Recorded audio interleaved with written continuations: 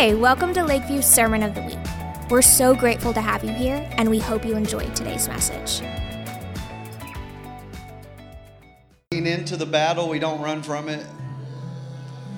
We lean into you, God, we don't run from you. And God, the harder the devil attacks, the more we pursue you, God. That his provoke will only provoke us to seek you. So God, right now we cast down every stronghold, God, everything that would exalt its name over the name of Jesus in here and would keep our hands too heavy to being lifted up to serve you.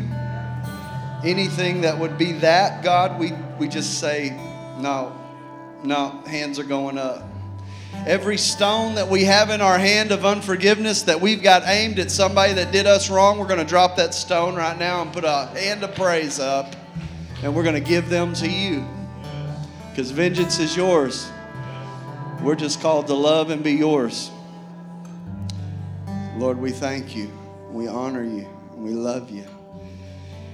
And the best is yet ahead. Just go ahead and let the devil hear that. The best is still ahead for my life.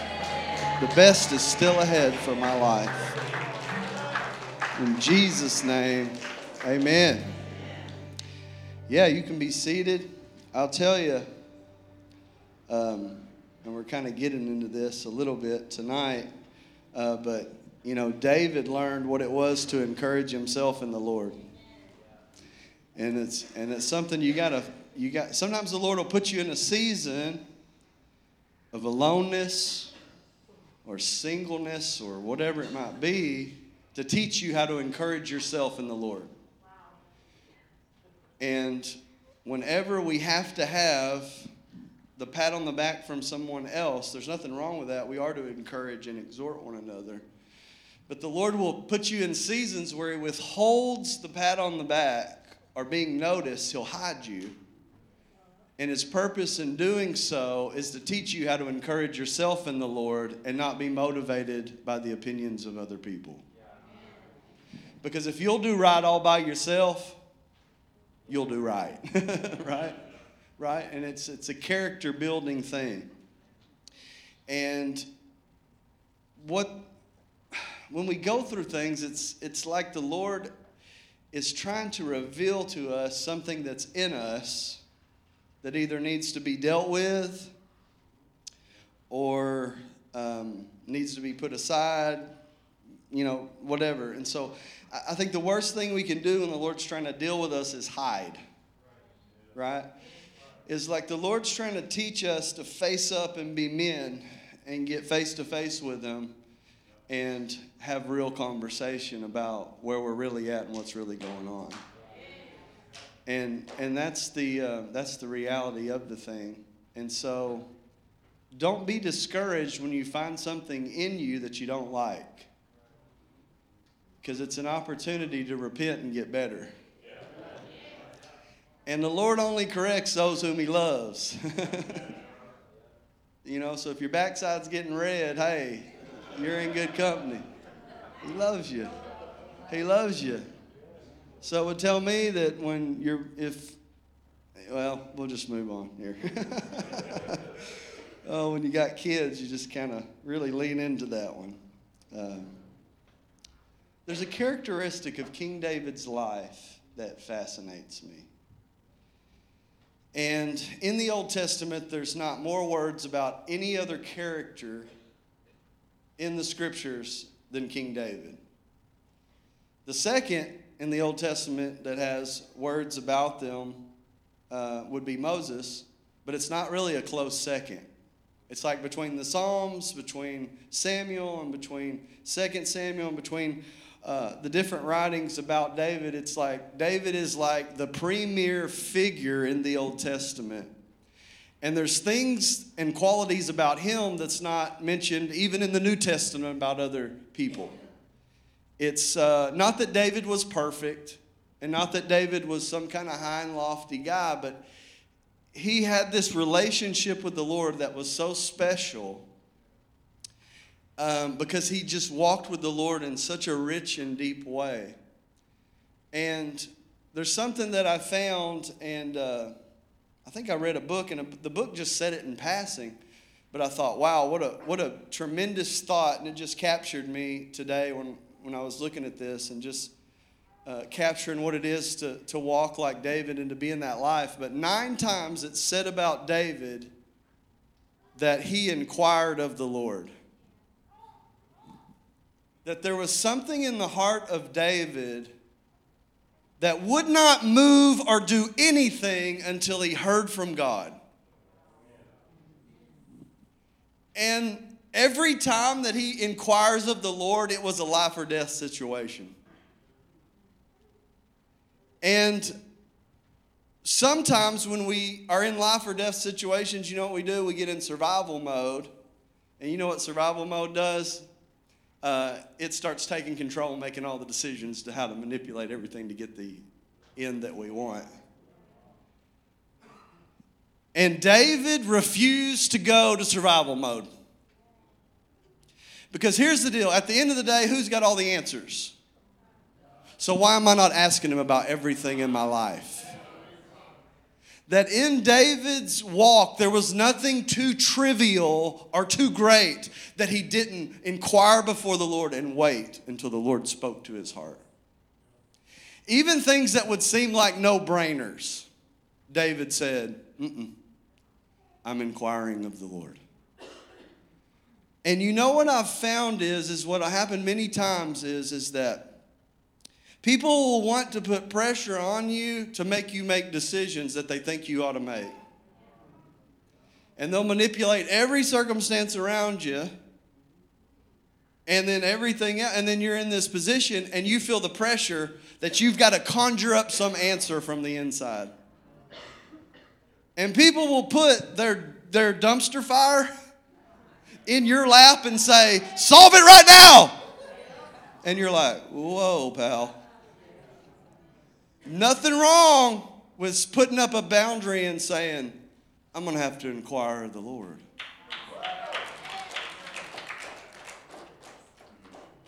And it's a lifestyle that you've got to learn to walk in where I ain't moving till I hear from the Lord. I got to hear from Him. Got to hear from Him. And if He ain't speaking, I ain't doing. Because me and Him have a close enough relationship, if He wanted me to know, He would tell me. And so don't misinterpret His silence as indifference. Because you might not be able to handle the answer at that time that He's wanting to give you. And so David, 9 times in the Scripture, 9 in the Scriptures is the number of finality or completion or harvest. 9 times it's said of David that he inquired of the Lord. That David had this walk that was just so incredible. And I think he developed it early on, right? Because here he is, he's writing these Psalms while he's spending time with the Lord in the field where nobody can see him. So there's something about the hidden place. And there's something about not taking lightly the seasons of hiddenness that God's put in our life. Because here's the deal. Everybody else saw a shepherd boy. But God saw it as preparation for a king.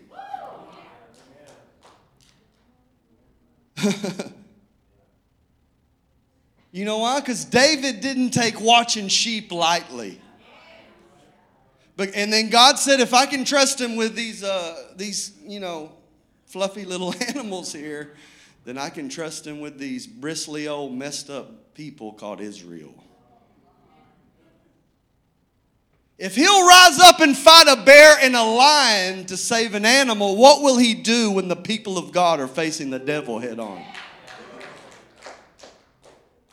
Is that he's positioning himself. He's not taking lightly a season of hiddenness, that he's acting like a king while he's placed as a shepherd. Why? Because he understands that as he's walking with God, there's no wasted moments. That every moment's a chance to learn his voice, how he leads, what he's doing, who he is, and to operate into a supernatural manner where God might get glory from his life. And this is what David's life was composed of hearing from the Lord and watching sheep. And he's content to stay in that place. That he's not even looking for promotion until the Lord calls him forth. He's so attuned to the voice of God, get this.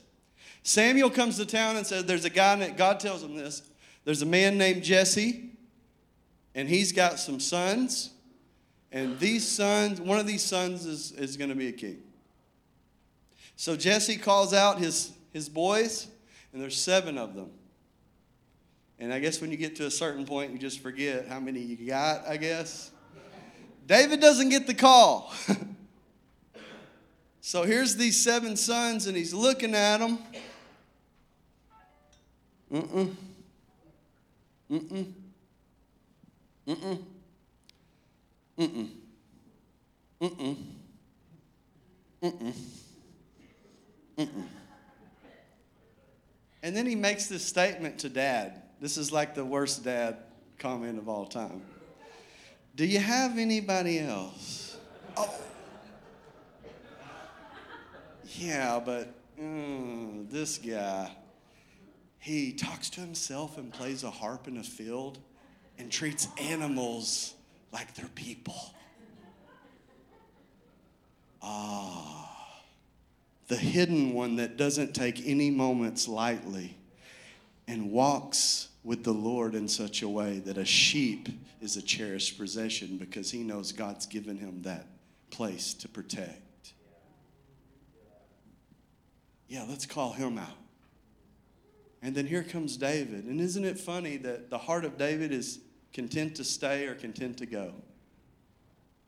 He's cool with being in the field. He only comes when the prophet says come.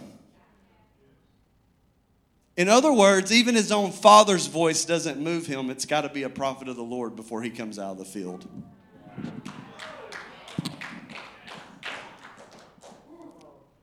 That's how in tune he is. Dad's voice? No. Yeah, that's God. That he's more moved by the prophetic than he is his family. And some of you need to get this because some of your family is manipulating you.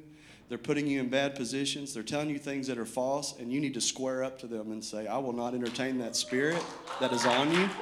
I will not entertain what's going on there. I'm stopping right here. I'm inquiring of the Lord, and whatever he says, that's what I'm going to do. Somebody secretly said amen, but was too afraid to say it because... But you better toughen up because those spirits will drag you into the ground and enjoy every minute of it. I didn't think we were going to get prophetic tonight, but we're just operating in the prophetic. This is what it is. You can't afford to let people manipulate you. You have to get the voice of the Lord for yourself. You can't outsource the ear of the Spirit to someone else. You've got to say, Lord, I'm going to inquire of you. And if you're quiet, hey, I'm going to be quiet. And I'm not moving till I hear. And this is the anchor that trusts God enough to get you out of the place when he speaks and that you don't get in a hurry and operate in your own flesh. Yeah.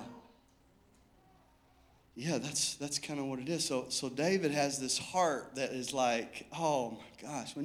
I read about David, especially in his Psalms, and he says stuff, he's really raw. Because he'll say things like, God, kill my enemies. And I'm like, can you pray that? I'm not sure if you can pray that. David prayed it. I'm not sure. It's like, is that Old Testament? What's going on here? So I'm like, God, kill my... No, I don't say that. I don't do that. But, he says these kind of things like, man, the wicked are going to be so ashamed Because when the time's right, God, you're going to intervene, and I'm going to be vindicated, and it's all going to be good. So I'm going to stick with you, even though I'm being pressured to be pulled this way or that. And it's just so beautiful what's in the heart of David. But he says these things in like, what is it? Psalm 139, where it's like where he talks about you're being created and knitted in your mother's womb. And there's this kind of this beautiful story of like, if I make my bed in hell, you're there, God. If I make my bed in the heavens, you're there. It's like there's no escaping God. And I think this is the reality we've got to get to, because I think have you ever thought God wasn't watching?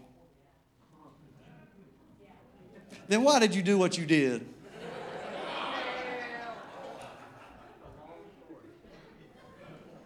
Any good amens out there? No. You got real folk tonight or what? What's going on here?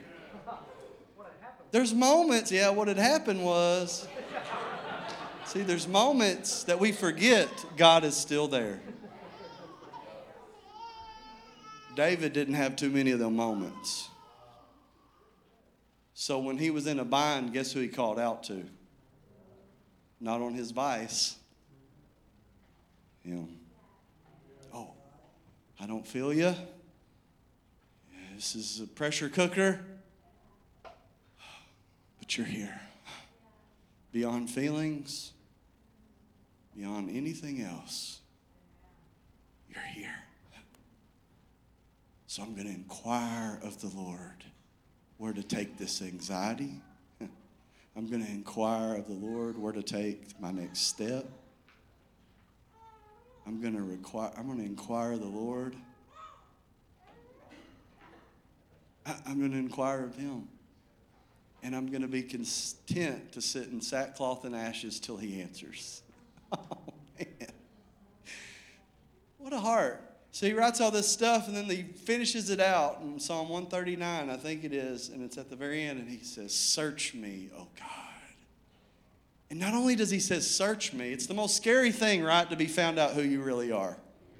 Right? Like everywhere we go, we're putting on some kind of facade or something to kind of hide the real thing that's really going on. It's just how it is. It's nothing. I mean, I wish it wasn't that way, but I do it. I'm like, hey, guys, what's going on? And I'm just, anyway, it's like crazy stuff. It's what we do. But David is saying, search me, oh God. Search every inch of me in case there's something that's not been submitted to your kingship. And this is being a king in training. If you want to be a king or queen, you've got to let the king search every part of you so that he can impart the kingly authority and the kingly nature so that you can actually rule your household and rule things the way he does. Anything not submitted to him, that part will rise and find its way up through the cracks. Man, let me tell you how powerful weed is. Y'all ready for this? And I ain't talking about these dispensaries around here because those are plenty powerful. I see lines going out the door, and I'm thinking, man, I'm trying to get the church full. This guy here, they're building new buildings, putting up new stuff. I digress, but yeah. Thinking, why has that got more pull on people than Holy Ghost? And here's what I don't do. I don't blame them. I blame myself because why have I not shined so bright that somebody's either got to repent or punch me in the face? I mean, that's the place we got to get. I need to be bringing people to decision just by my presence. Glory of God. Ooh, oh. I either want to like punch you or repent and fall in your arms and weep.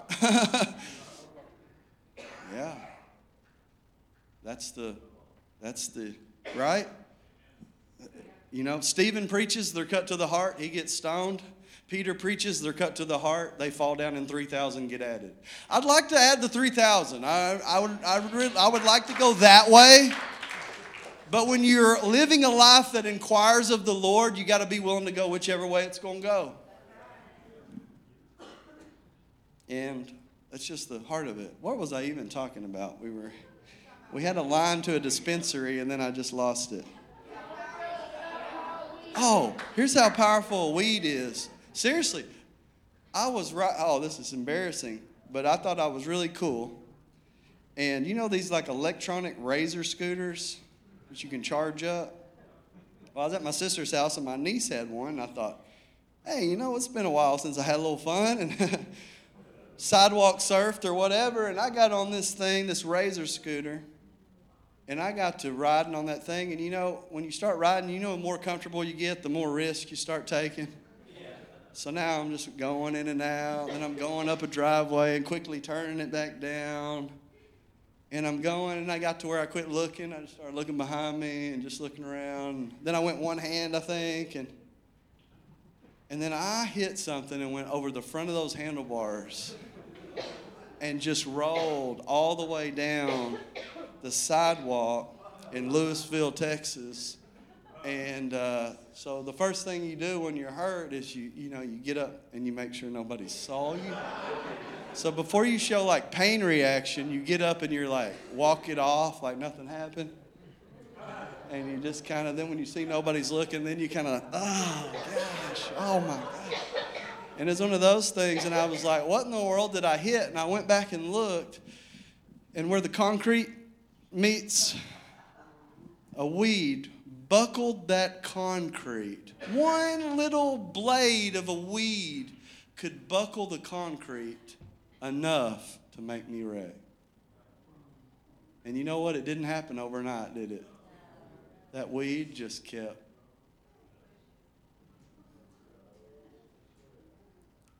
That's how powerful an untended weed is in your life. Eventually, it'll buckle the concrete and it'll wreck you. David said, man, God, search me. And then he makes this statement, last two verses in Psalm 139. Search me, and then he says, test me. You ever ask God to test you? I never asked that.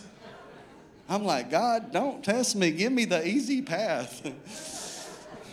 I want to just be blessed. God, can we just pass the testing, and then you download into me everything I need to know, and then I can just go on.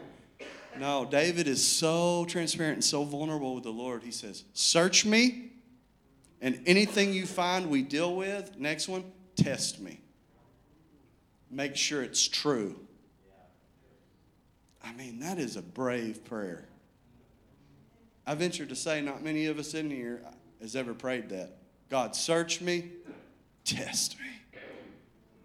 Yeah.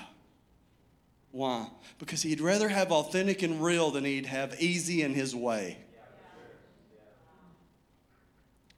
This is just the way of inquiring of the Lord. So David had postured his heart in this way to where he'd lived his whole life being moved by nothing but the voice of God.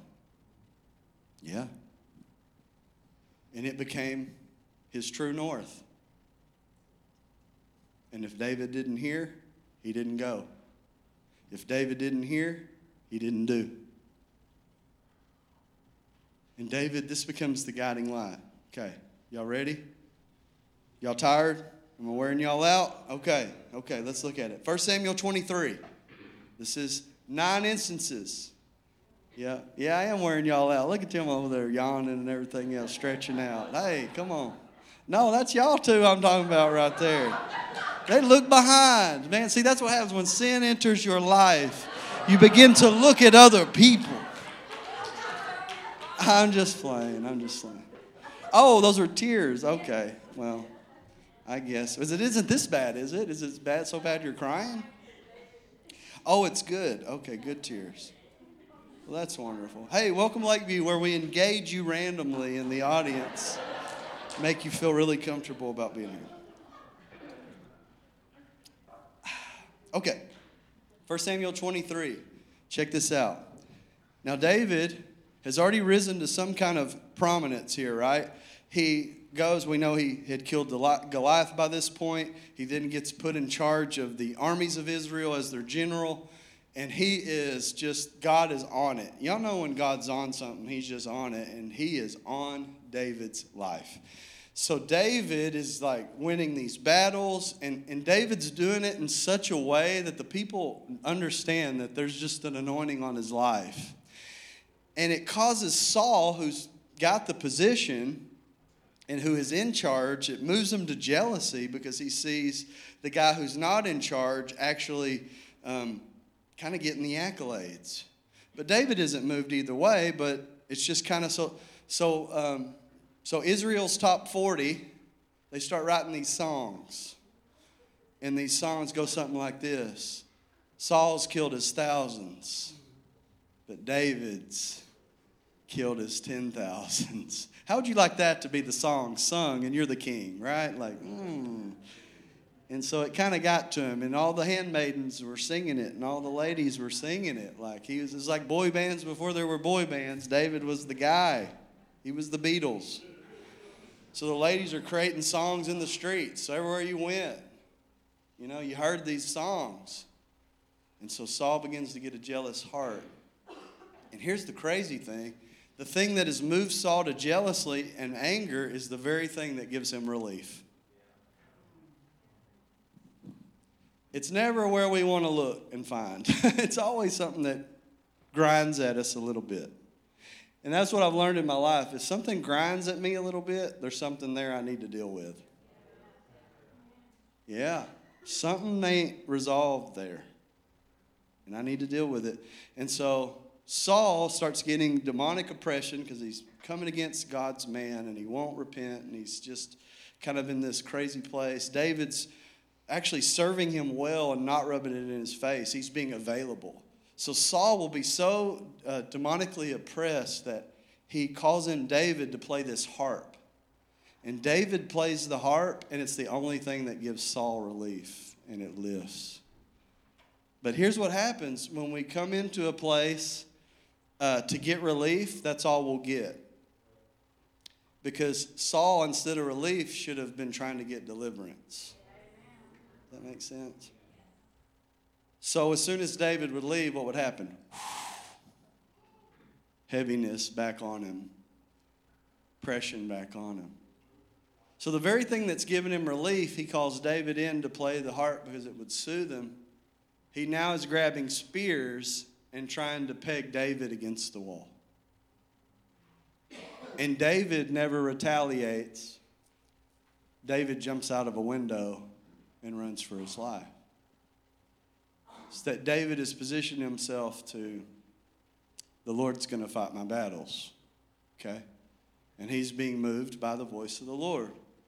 Satan's trick is to get you against the people that are actually for you so that you'll position yourself as they're your enemy and you'll partner with those who are not on your side.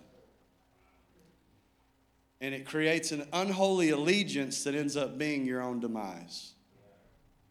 And so you just got to be so careful who you're aligning yourself with, and just got to watch yourself. So David gets in this place where he's got to run for his life. Saul's trying to kill him. And since he's been winning these wars as Israel's, great general, guess who else don't like him? His enemies. So he's got his own king, got his armies facing and coming after David. And now he's made these enemies out of the Philistines, and now they're coming after him. And so here he is all by himself. And he finds a cave in Adullam, and he goes into this cave. And while he's in this cave, 400 men who are depressed, discouraged, and in debt come and find David and say, our soul is joined to your soul, and we're going with you. So it's a picture here, right? You've got David going into a cave, looking like a tomb, and coming out as a king with an army. See the picture? So it's a picture here, a metaphor here for us. So David comes out. So now he's got like 400 guys, and then it grows to like 600. He kind of keeps growing. But he's running from his life, from his people that are after him, and now he's got the Philistines coming after him too. So he's got so much pressure on him. That pressure has pushed him to not do silly things or to trust in his own flesh. That pressure pushes him to... All right, 3 people's with me here. That pressure inspired him to inquire of the Lord. And that's where the pressures of life need to always push us to. You know, you can tell a phone or tell a friend, but you need to tell the Lord. It's okay to confide in people and have prayer partners, but man, you got to get the voice of the Lord. You got to inquire and get in this flow of like, God, whatever you say to do, I'll do. And you know what I find when I do that? He speaks to me.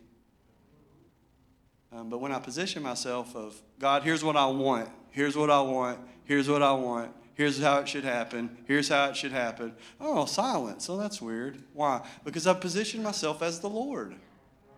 You can't get him off his throne and you sit on it and tell him what to do, then put him back on it and make him do it.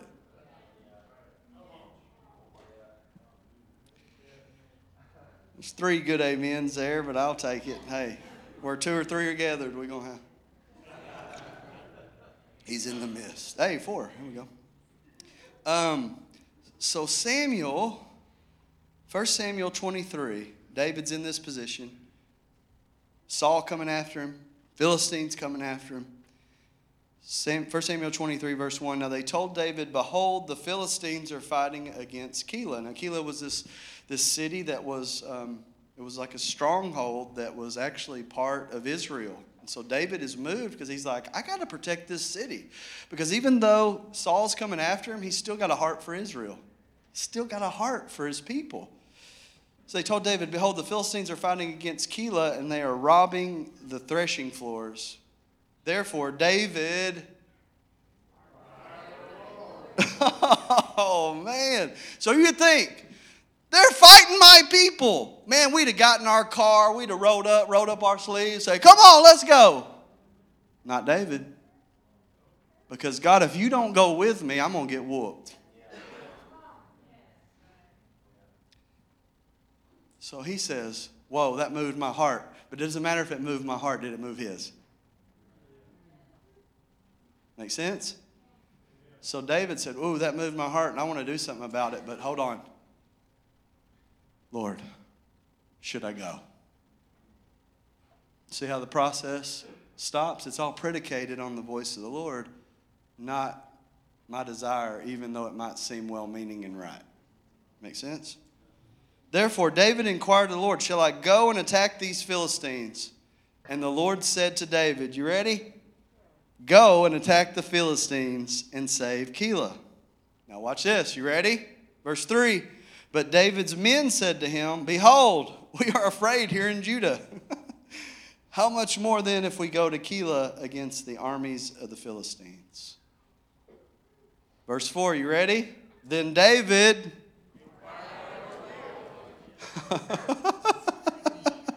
I mean, it's crazy. It's like he heard. You think he would have looked at those guys? We heard, we're going. But he wants to make sure he's not so prideful that he's the only one that could hear the voice of the Lord. So he stops and says, God, I can't take afraid guys into a battle.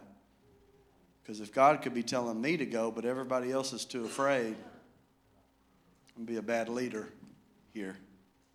So David inquires of the Lord again, and the Lord answered him, arise, go down to Keilah, for I will give the Philistines into your hand. Now get this. And David and his men went to Keilah and fought with the Philistines and brought away their livestock and struck them with a great blow. So David saved the inhabitants of Keilah. So you notice do you see the humility here of David, right? He inquires of the Lord and he hears. He goes to his men. They're afraid. And so he once again says, okay, Lord, if we go, will we win? That all he's after is God's yes or God's no. And whichever one he gets, that's what he's going to do. And this is how we posture our lives. So God might tell us something, and then somebody else might tell us something else. Well, you don't say, well, hey, I heard from God, and I'm going to do this, and you just... No, it's just fuel for you to make sure and go back to God and say, okay, God, did I hear rightly? And that kind of life will lead to victory after victory after victory after victory after victory. Why? Because it's only going to be moved by the voice of the Lord. It's not going to be moved by the fearful people that are telling you something different. And it's not going to be moved by your own desires or your own stick-to-itiveness of I'm going to roll up my sleeves, I'm going to pull myself up by my bootstraps, and I'm going to make this happen. No, you're not. You would have by now if you're going to do that. What's missing is the voice of the Lord, and that being your guiding light. So I don't care what kind of pressure people are putting on you to do this or to do that, or what kind of pressure you're putting on yourself to do this or to do that. You better not get in a hurry to make a move. I don't care how safe. I don't care how much rationale it makes. I don't care how much sense. I don't care who told you it was a good idea. You better posture your heart and say, I'm going to inquire of the Lord, and I'm not going to move till I hear.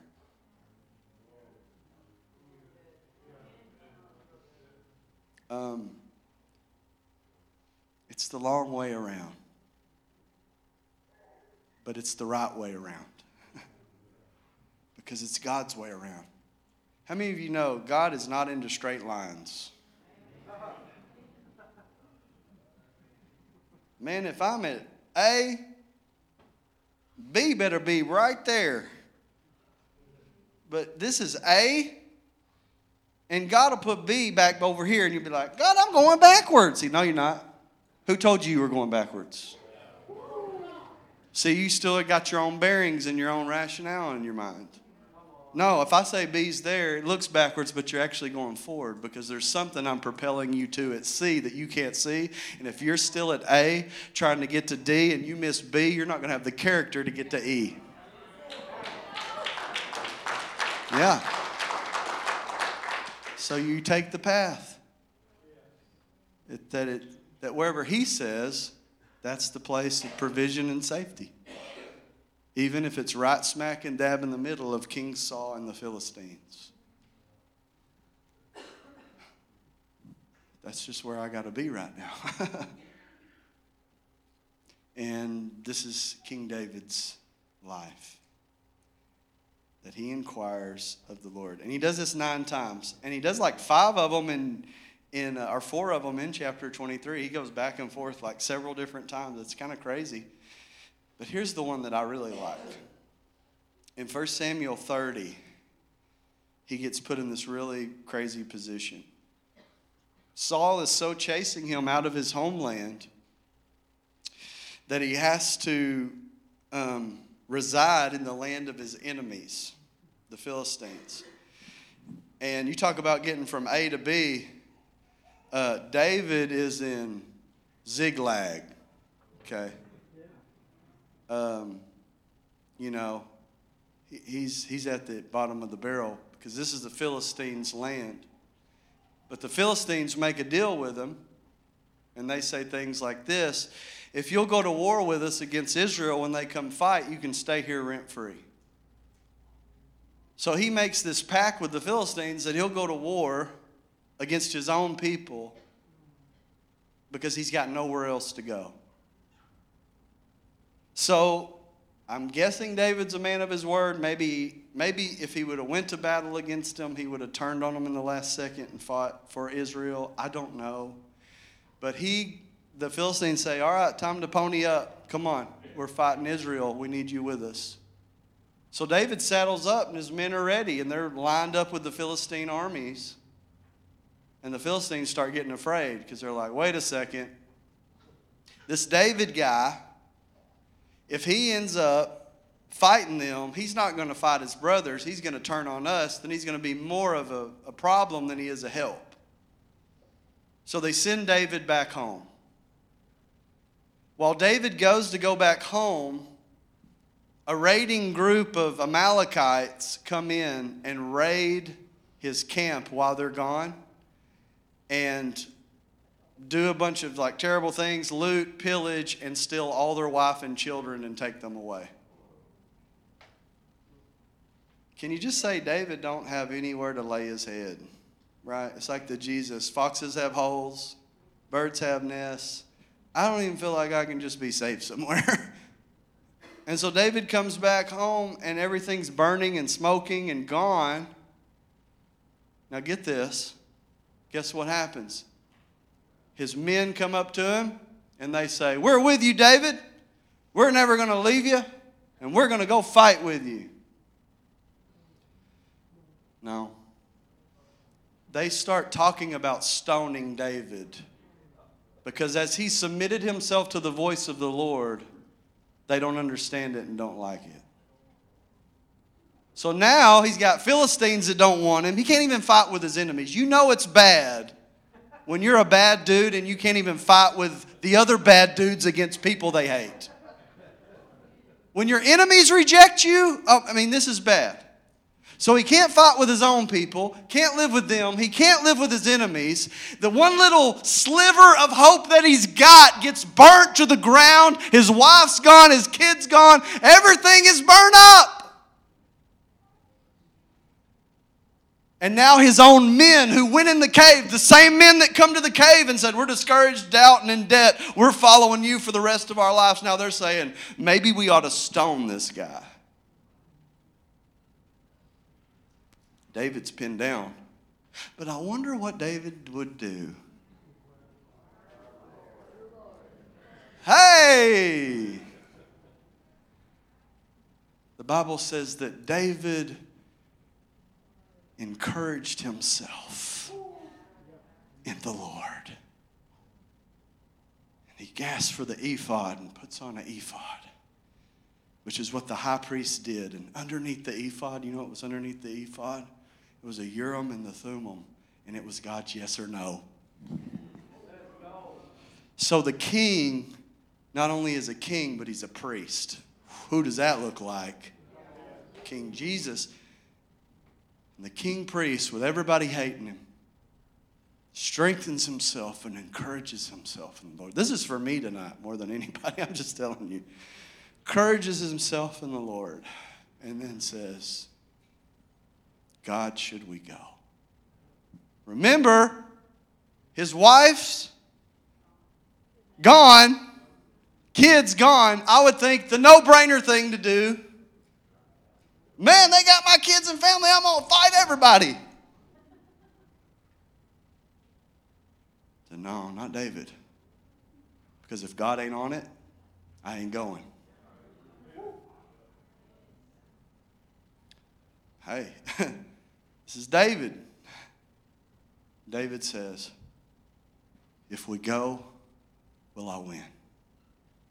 And God says, "Go." So the same men that want to stone him, he comes back and says, "If we go, we'll get everything back."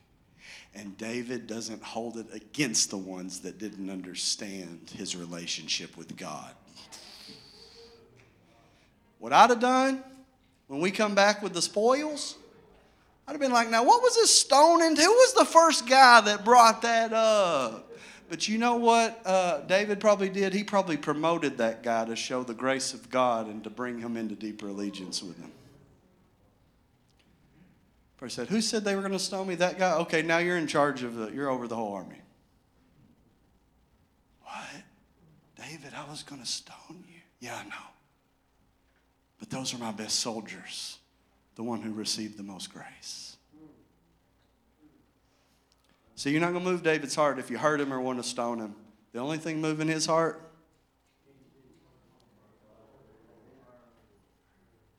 what he says. What he says. That's the laser focused life of David. Isn't it just glorious? I mean, these pictures that God gives us. And what's so cool is they're just normal guys, you know? They're just normal guys. And so since David has postured his heart like this, he's not a perfect guy. I know when we hear this, we're thinking, man, I could never do that. No, the same grace that he had, man, is available for you, if not more, now that we're in the New Testament. I mean, right? So think about it. David's not perfect, right? Because we know kind of the deal that happened with him, right? He's supposed to be at war. Instead, he's up on his, he's out the gazebo, enjoying the spoils of life. And I don't even know how, I don't know where this bath was or this shower was. But he laid eyes on somebody taking a shower in the wide open. I don't even know what was going on. They needed a curtain or something. But David let this thing enter his mind, and all of a sudden, David's an adulterer. And David starts moving to hide his sin. And then the adulterer becomes the murderer. And right when he thought he got away, remember how David was called and brought forth? Was by a prophet, a seer named Samuel. Now the David who had forgotten,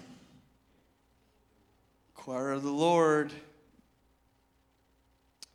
is confronted by a prophet named Nathan. It becomes his call to kingship and his call to repentance. But he so postured his heart to be about the voice of the Lord that a prophet could say tough things to him, and instead of killing him, he would repent. So Nathan comes in and says, hey, I heard this story in the kingdom. It's a big setup, the biggest setup of all time. Yeah, what's going on?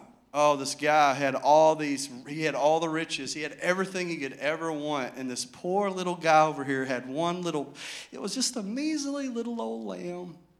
This beautiful little lamb. And the guy that had everything, he took the one lamb this guy had, he took it from him. Now this guy's all by himself, doesn't have. And he appealed to a righteousness that David knew was right. So David rises up from his throne and says, who did such a thing in Israel? This man must be dealt with.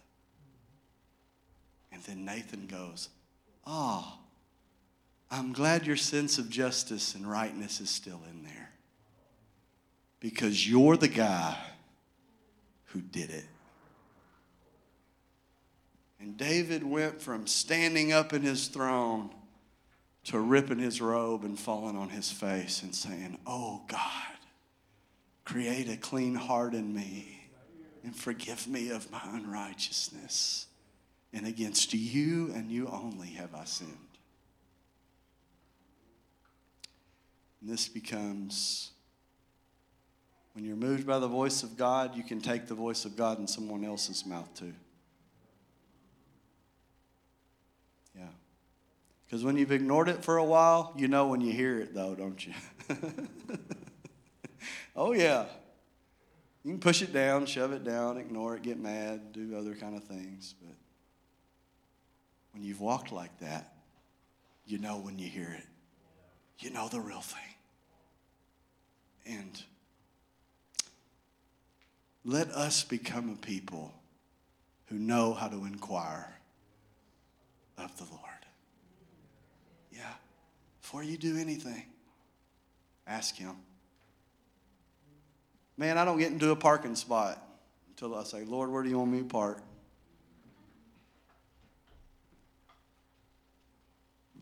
One time at Walmart, I parked where the officers are supposed to park. I did. I did not ask the Lord that time.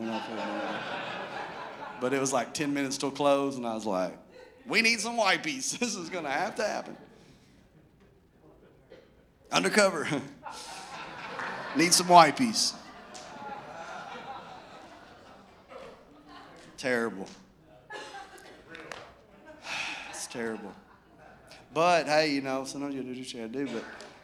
But a life that just says, but here's something that I have done. I learned this from Bill Johnson. Before I go in anywhere, I go, Lord, let your spirit rest on me. That they might feel your presence when I come in. And then I'll go into a place. And there's so many times that people have just said, struck up a weird conversation and it's led to so much more. But But yeah, I love this one thing he says, God's in you for your sake and on you for others. And so yeah, I just think we can be an army of King Davids that are just like inquiring of the Lord all the time. And him speaking to us what we should do each and every time. Yeah. Lord, we thank you. God, you got some mighty people in this sanctuary. Mighty people. They might not even know how mighty they really are. But what's mighty about them is that they have a yes that they can give to you. So God, we give you our yes. And when we give you our yes, guess what? God, you give us that open channel. And you start giving us your yeses. When we start saying no to the world and yes to you, you start giving us your yeses and nos to lead us and guide us in everything we do. God, let it be said of Lakeview that they are a people who inquire of the Lord.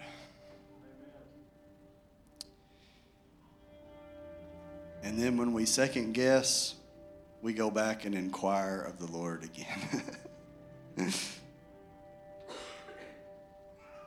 And we don't move without your yes or your no.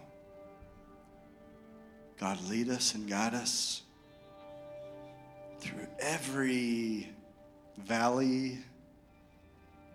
And God, just to be honest, we need leading and guiding in that mountaintop too. Because any step in any direction is a fall. Lord, help us. Guide us and lead us in all that we do. In Jesus' name, amen and amen. Love you guys. Thanks for tuning in. Our hope is that these messages will help you on your journey of discovering who Christ is and who you are in Him. You can learn more about our ministry at lvahs.org or follow us on Instagram at lakeview.hs.